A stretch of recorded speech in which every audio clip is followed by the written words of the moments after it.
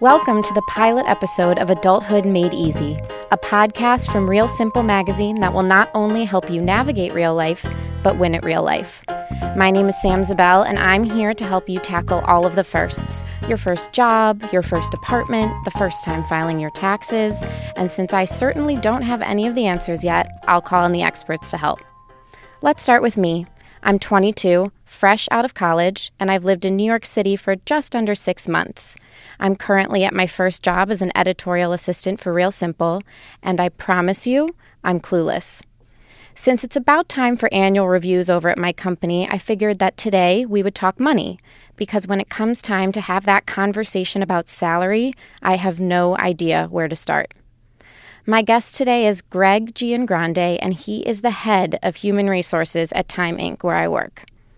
Since you're all out there listening and can't see exactly where I'm sitting, I feel the need to set the scene for you. What I'm about to do is get the head of human resources on the line to discuss money.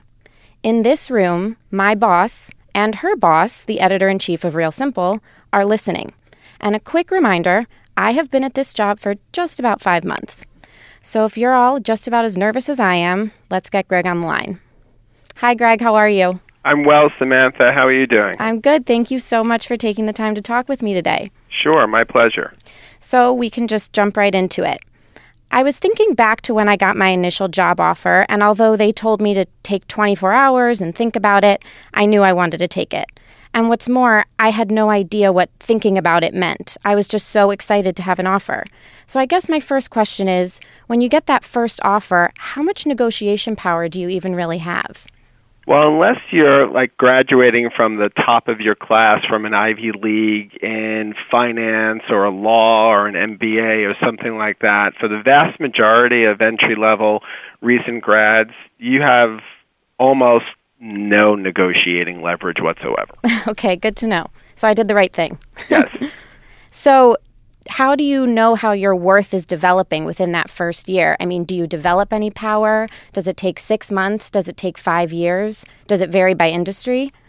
I think it varies a lot, but one of the biggest mistakes is if you just go back to the job offer for a second, when an employer says, why don't you take some time to think about it, it's usually the other way around. The candidate says, can I have some time to think about it? And the employer, of course, usually graciously gives them 24 to 48 hours to think about it. There is a big mistake, though, that you probably want to share with people that they shouldn't do. It's okay to try to negotiate salary, even though the vast majority of the time you're not going to get anywhere. The big mistake is when you try to negotiate things like vacation and benefits. It sends the wrong message. First of all, benefits are never negotiable. Okay. And secondly, to negotiate vacation time leads me to think, okay, I'm thinking you probably shouldn't have enough time to take the vacation that we give you because that's how hard you should be working. And here you are already negotiating for more time off. So those are the definite don'ts when you're trying to negotiate, if you want to try to negotiate anything. And what about people who maybe are lucky enough, and this wasn't me, but I know they're out there, who maybe have 2 offers? I know in these finance and consulting fields, sometimes you get 2 offers from a company. Is it presumptuous as an entry-level employee to try to leverage either of those? It's never a good idea to leverage. You have to think of it sort of like dating. You don't want to let the other party know, listen, I've got another offer from someone else, and I just want to see who's going to make me happier. It doesn't make the employer feel good, so I have no problem with someone testing to see whether or not there's any flexibility. It's in how you do it, and that's the differentiator. There are some people who act as if they're surprised by the compensation that they were offered, and it never should be a surprise. When you're doing your research, you should know the general range of what those jobs are paying so that when you get an offer, if it's within that range, it makes it look like you haven't done your homework if you say, oh, I'm sorry, I was expecting, a 6-figure salary instead of a 5-figure salary. Today, with the Internet, that information is so readily available, and through your networking of knowing who is working within that industry or those related types of jobs, it's almost impossible to not find what the salary range is for just about any job out there. So with just a little bit of research online, trade associations, or your network, it's easy to find out what the general range is for, particularly for entry-level salaries. So it's really all in how you ask. You should express appreciation and enthusiasm because the employer has gone usually through a lot of candidates before they've landed on the person that they're excited to make the offer to.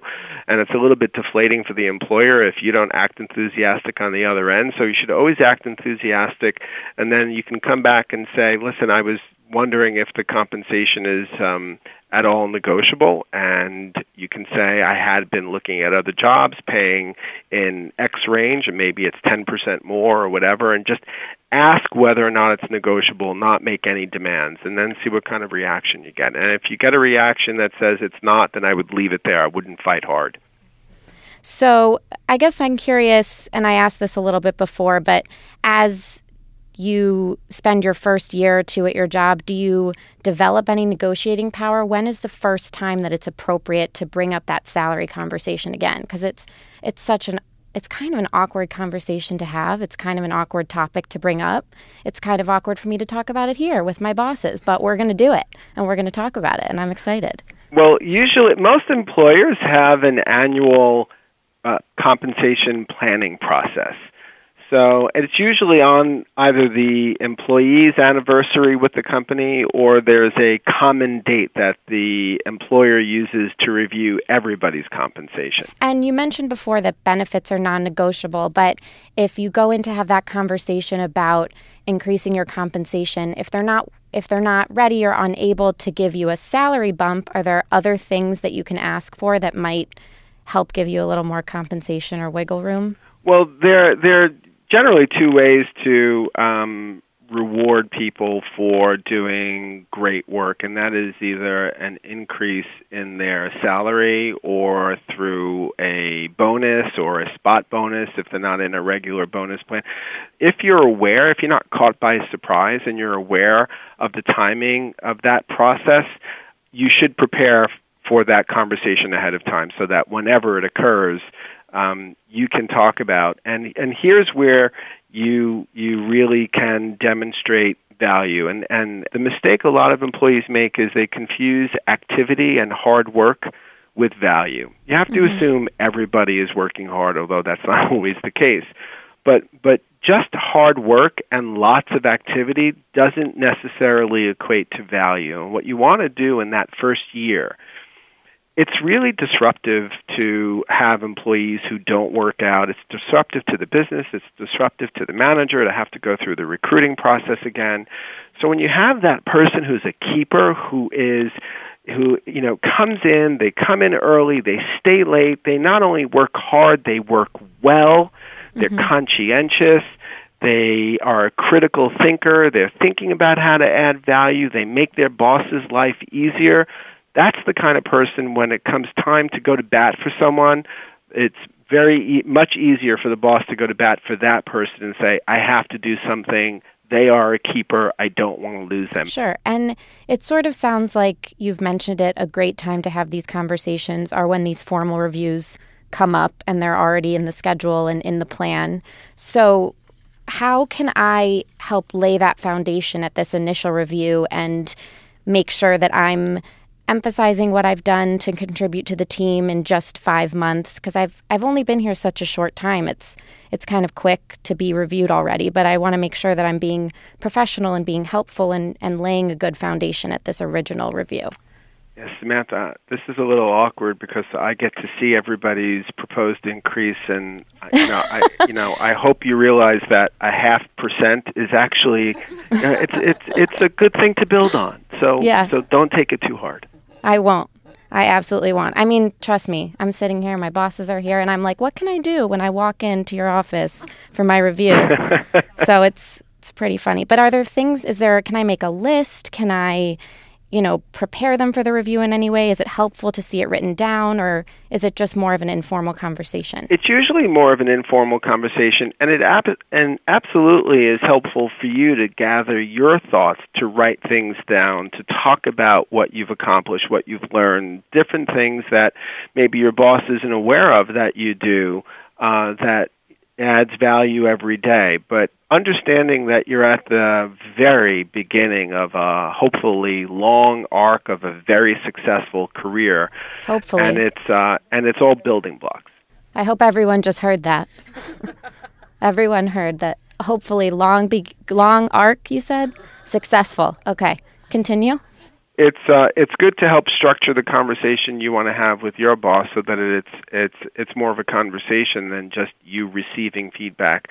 But it's always about how you can add value, how you can make your boss's job easier, how you can contribute to the department. So it's not what I need, and what I want. It's what you can do for the company, which then hopefully translates to the company rewarding you for you thinking that way and performing in that way. I wish some of this I'd heard before my first offer, because it's so helpful to get to talk to someone who has so much experience and can offer all of this advice. But I think you answered all of my questions for today, although I know we could talk for hours about this conversation and this topic. I appreciate your time. Anytime, Samantha. My door is always open because, people who work for Real Simple are very often in human resources, and we have to deal with a lot of things there. So I know. My door is always open for you. Well, thank you. And thank you to all of you for joining me for our first episode of Adulthood Made Easy. I want to thank our producer, Henry Malofsky. And if you have any questions or topics that you'd like me to cover in the future, tweet them to me at Sam Zabell or at Real Simple. And if you like this podcast, make sure to subscribe in iTunes. Plus, don't forget to pre-order a copy of the book with all the answers, The Real Simple Guide to Real Life, out this April. See you next time. Real Simple's Adulthood Made Easy is part of the Panoply Network. Check out our entire roster of podcasts at itunes.com/panoply. That's PANOPLY. Check out this feed for 3 other podcasts from Real Simple: Things Cooks Know, Domestic Disturbances, and I Want to Like You. My boss is wonderful. Our boss is wonderful. Everyone in this room. Everyone is great. Now that's a great way to work on getting a good raise.